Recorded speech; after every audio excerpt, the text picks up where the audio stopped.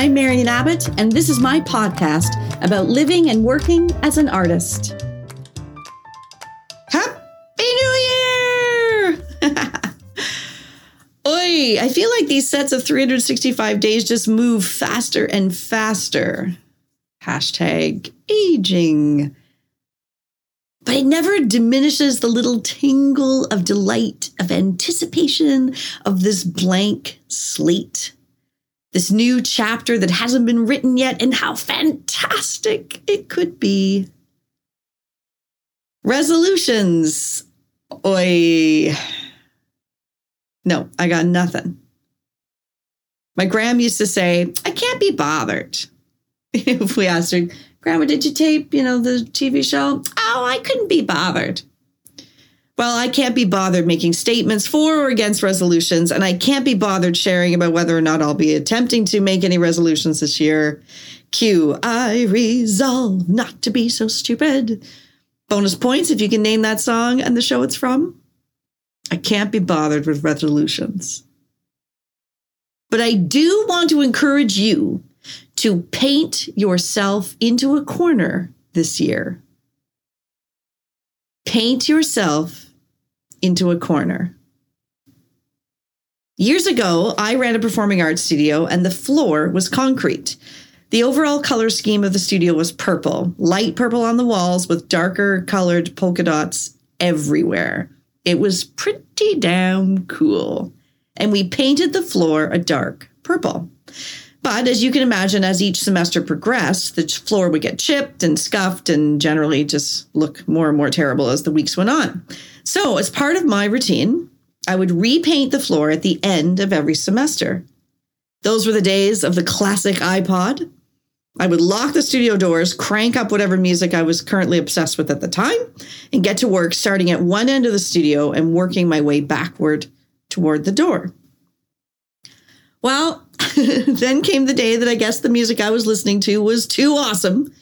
And instead of painting my way out of the door of one of the teaching rooms, I literally painted myself into a corner farthest from the door. Yep. Actually, I remember laughing in disbelief that I had done such a hilariously stupid thing. I felt like a cartoon character, except I didn't have the benefit of weightlessness and, a cartoonist magic to get myself out of it. And then I remember realizing how slippery wet paint was to walk on. I don't recommend it for your daily living. I actually painted myself into a corner. Well, I told you that story to tell you this one. When I was writing my first musical, I remember getting about 40% of the writing completed. When I realized that I did not want to be one of those people who'd been working on the same piece for years and years, but never actually completed. We all know that person, right? The half-finished quilt or the painting or the novel they've been writing for years and years and years. Heck, maybe that person is you. I digress. So I painted myself into a corner. I called the manager of a venue I love to use, and I booked it for the rehearsals and a staged reading of my musical that I hadn't yet finished writing. I remember looking at the dates and then picking a date 2 weeks before the first rehearsal that I'd booked and deciding that that was my writing cutoff date. I didn't want to be one of those people. I didn't want to be making drastic changes once the actors were involved. I was determined to freeze the show at that point so they could learn it and we can work it, and that would be that. And it was freaking scary. But I just pushed through. I had a countdown app on my phone that would remind me every day how many days I had left, and I pushed through. And sometimes the panic overwhelm was super intense because I never had a crystal clear idea of the piece in its entirety. The way that piece came to me was in bits and pieces. But I knew I had booked that venue, and I knew I couldn't afford to say, just kidding, and cancel the booking because it was super pricey and I was on the hook for the rental fee. The last song I wrote for that show was the opening number.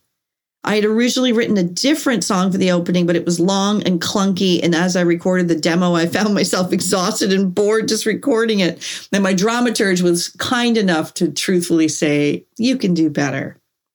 The night before that final deadline I'd set for myself, I finished the opening number and literally collapsed with relief. So I ask you, how can you paint yourself into a corner this year? What do you want to achieve? What do you want to accomplish? What do you want to add? What's a way you can paint yourself into a corner that will force yourself to make it happen? And believe me when I tell you, the panic will inevitably show up. The fears will be palpable. The moments of what the heck have I done will be real. But the satisfaction of being able to say, I did it, I got it done, is so sweet and so good. I'm Marian Abbott, and I've painted myself into a corner multiple times. And I want to encourage you to do the same.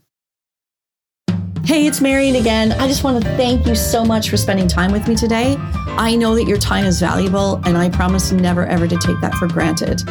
In the show notes below, there's all kinds of ways that you can contact me or follow me on my social media channels. And hey, I would love to work with you. Check out the information on my website and let's make it happen. Have an amazing day.